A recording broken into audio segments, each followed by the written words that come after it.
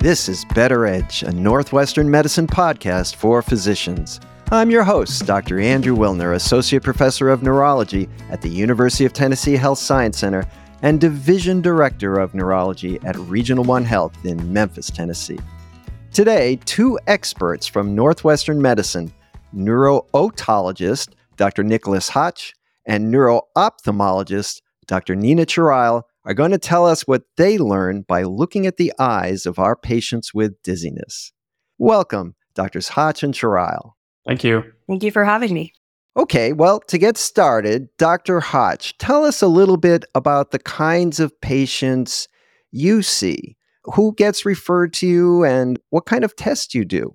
Yeah, great question. Most of what I see is just patients who have the chief complaint of dizziness or vertigo, anything along those lines. So it's just one or two chief complaint type of clinic that I end up seeing patients. Sometimes also patients with some abnormal eye movements. What I do a lot is a pretty extensive history on these patients to get a lot of information about what types of things trigger their dizziness, how long does it last, what are the associated symptoms, and how do they actually themselves describe the symptoms that they have. And then there's some extra special testing that we do. It depends a little bit on what history I gather from the patients. But beyond the general neurological exam, I have a very close look at patients' eye movements in various circumstances. And then we use the video goggles, so the Frenzel goggles, to put on patients' eyes to take a very close look at their eye movements. And then sometimes some extra vestibular testing, such as the video head impulse test, or I rely on some of my audiology colleagues to do things like caloric testing or VEMP testing, etc. Okay, now, Dr. Chirail, I heard eye movements mentioned a few times. Is that where you come in? Yeah, so Dr. Hotch and I work closely together. I'm a neuro-ophthalmologist. I treat the visual manifestations of neurologic disease, so that could be anywhere in the central or peripheral nervous system. And there's a subset of patients with dizziness or vertigo who have vision problems that are contributing to their primary complaint of dizziness. So this could include things like ocular misalignment or double vision that could be affecting their depth perception or giving them a little bit of uneasiness in certain directions of gaze. Abnormal eye movements, such as rhythmic eye movements like nystagmus, can cause the symptom of oscillopsia, which is the jumping of your visual environment. And vision loss as well can contribute to dizziness as a symptom. So both of us can work together to address the different facets of dizziness that way. Okay, so how about an example? Can you give me an example of a patient that you saw recently whose eyes were wiggling around and you were able to figure out what it was, and then you were able to make them better? Does that ever happen? I can go ahead with an example that we have a large movement disorders division at Northwestern, and we get referred lots of patients who have degenerative cerebellar conditions that can cause nystagmus or that symptom of oscillopsia. Recently saw a patient with downbeat nystagmus, started a medication called dalfampridine, and the patient actually had significant improvement in that symptom of oscillopsia and really improved their kind of gait dysfunction and a little bit of the dizziness feeling that they were having as well in the setting of their underlying neurodegenerative disease. There are lots of other treatments too for double vision in particular. So sometimes a patient may describe dizziness as kind of a vague symptom, but it's very gaze evoked. It's only when I'm going down the stairs or when I'm trying to look down to read. And a lot of those patients may actually have congenital nerve palsy, such as a fourth nerve palsy that's causing subtle double vision that they're not interpreting as such. Those patients are easily treatable with prism therapy or by one of our business surgeon colleagues with eye muscle surgery. All right, let's get back. I want some practical advice for physicians. Is there an easy way to look at the eyes for a non-neuro-ophthalmologist and see abnormal eye movements and say, ooh, these abnormal eye movements are bad. You better go see the neuro-ophthalmologist. Or, well, these abnormal eye movements are okay. Is there some way to differentiate benign from malignant, or do all of these patients need a comprehensive evaluation? So I can start with that one. I think the example that Dr. Chirail had brought up of these patients with a downbeat nystagmus, that does tend to be a bit of a red flag that there is something going on in the brain, probably the cerebellum. It depends a little bit on the time course of the symptoms, is what I would say. So if this has probably been going on for a long time, slowly worsening symptoms over the course of months, it's not like there is some urgency to send this person to the emergency department now, but it is the type of person that you want to make sure that you get advanced neuroimaging on these patients, as well as try to do a pretty thorough neurological exam looking for ataxia and brainstem signs on patients like this. I think probably as my rule of thumb, if you have somebody who has a spontaneous vertical nystagmus, whether it's upbeat or downbeat, or if they have a spontaneous torsional, so that means if you're looking at the eyes and you sort of see that they're just spontaneously twisting, that all of that is a red flag that there is something wrong going on in the brain stem or the cerebellum. And so it requires further evaluation. Would most of these patients get, say, an MRI of their brain as part of the workup? Yeah, that would be my recommendation, because you always want to look for the possibility that there could be some sort of lesion, whether that is a demyelinating lesion, a slow-growing tumor, etc., that could be causing those symptoms. Okay. You know, I'm a neurologist and I see a lot of dizzy patients, and frankly, it's often challenging to pin it down. Of course, we do a thorough history, a neurologic exam, look for focal findings, any associated findings, do an MRI, but often come up empty-handed. I would say more often than not. At that point, I say, well, I don't know, maybe it's inner ear. Something like that, the labyrinth. Is that a reasonable thing to say? So I can also answer that question too, because I think about inner ear stuff as a neuro-otologist or an otoneurologist, depending on who you ask. It is certainly a reasonable consideration. The brain is still a possibility. I think that the big two diagnoses are BPPV, or benign paroxysmal positional vertigo, where sometimes even when you do a Dix-Hallpike, you just don't see any eye movements. But if you have a highly suggestive history, it's reasonable to assume that, send the patient to vestibular physical therapy.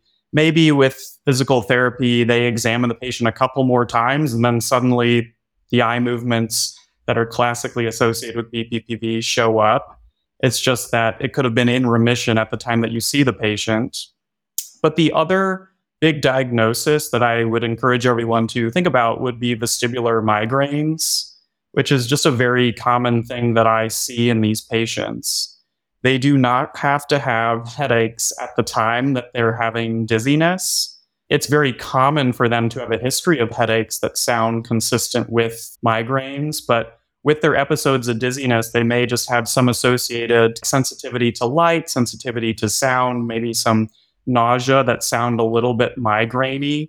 And they might have some classic migraine triggers, such as stress-induced, certain foods that can induce the symptoms, caffeine, alcohol, or just not having had anything to eat. And so if you get a history like that, where you're noticing some migraine triggers here and there, you're noticing some associated migraine symptoms, then at least think about vestibular migraine as a possibility. Oh, that's interesting. And Dr. Chirala, I suspect that migraine is in your differential diagnosis as well. We see a lot of patients with visual disturbances associated with migraine. They can have kind of mixed positive and negative phenomena. So, the jagged wavy lines and colorful lines of fortification spectra, or the glimmering missing spot in their vision. It can be really alarming to patients when they don't have a name to it or an explanation for it. We certainly want to make sure that we're not missing any ocular causes of visual symptoms, especially if it's just pure vision loss, which would be unusual for a migraine aura. That's certainly a diagnosis that's seen very frequently by neuro-ophthalmologists. Well, since there are so many of these patients with difficult to diagnose symptoms of dizziness and difficult to treat, I think, symptoms of dizziness, what do you do at Northwestern that's special to help these patients? I guess I can get started on that too. I think some of it really, it's helpful to just see someone who sees these patients all day, every day. For one thing, at the end of the day, you do get a little bit of a gestalt, I would say, when you see these patients for what could be going on. But that specialized testing is really important. Like when I put those Frenzel goggles on patients, in particular for the BPPV patients, and so I bring their heads back, do various positional maneuvers, it's just much easier to see subtle nystagmus patterns that otherwise, I think when you don't have that sort of equipment, you try to put the patient in the Dix-Hallpike position or a supine roll position and you can't see any nystagmus. It really helps in actually solidifying the diagnosis by seeing that classic eye movement pattern.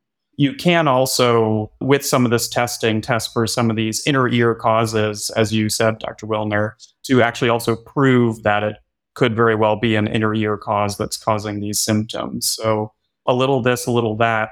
And of course, some of these patients are very complex. And so I rely on some of my other colleagues. A lot of migraine patients, they have these associated visual symptoms. And so always in the back of my mind, I'm wondering, should we be doing a little bit more of a thorough look at these patients? And so I asked Dr. Trial to see those types of patients, and it may be that there's multiple things going on. It's not always Occam's razor when it comes to these patients where everything can be explained by one thing. Sometimes a patient can have as many diseases as he or she pleases. I'd like to add that I totally agree with Dr. Hotch. The optimal management of a lot of patients, especially patients with dizziness, requires getting to the right diagnosis to target the right treatment. And sometimes that requires specialized testing and evaluations with subspecialists. I wanted to ask one more thing. Dr. Hotch, you mentioned earlier physical therapy.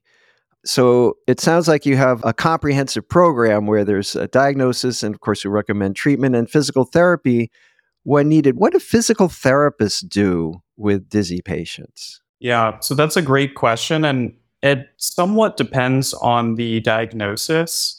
I think that vestibular physical therapists are excellent at treating BPPV in all of its forms. So when you have the otoconia running loose in the inner ear, it can go into a variety of places. The classic example is the posterior canal, where people get seconds to minutes of dizziness when they tilt their head up or down, or when they sit up or lay down, or when they roll over in bed. And so physical therapists are really good at using the canalith repositioning maneuvers to move the crystals back into the utricle where they came from. But the other big disease categories are in unilateral vestibular weakness, which has a variety of different diagnoses. So the classic example there is that somebody who has an acute onset vestibular neuritis, physical therapy is incredibly helpful for treating these patients. They can do these gaze stabilization exercises where they have them practice using their vestibular system over and over and over again so that the brain can adapt and can learn how to live with that new deficit from a vestibular neuritis. But it's not just vestibular neuritis, it's also tumors, vestibular schwannomas, that type of thing that impinge on the nerve and can lead to some vestibular weakness as well that they can be very helpful with. And those are the two big categories in which physical therapy has been proven in many studies to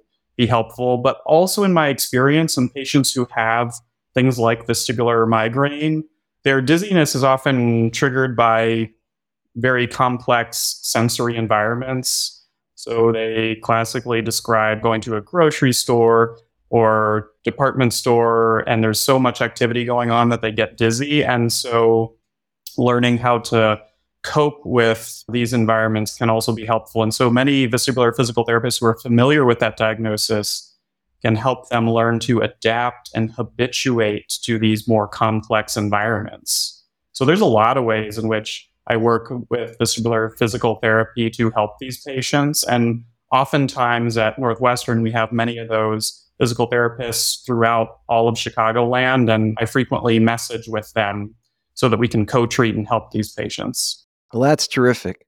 That wraps up our discussion on the neuro-otologic and neuro-ophthalmologic approaches to dizziness with Drs. Hotch and Schreil. Thank you both for joining us. Thank you. Thank you. To refer your patient or for more information, head on over to our website at breakthroughsforphysicians.nm.org/neuro to get connected with one of our providers. And that concludes this episode of Better Edge, a Northwestern medicine podcast for physicians. I'm your host, Dr. Andrew Wilner. Thanks for listening.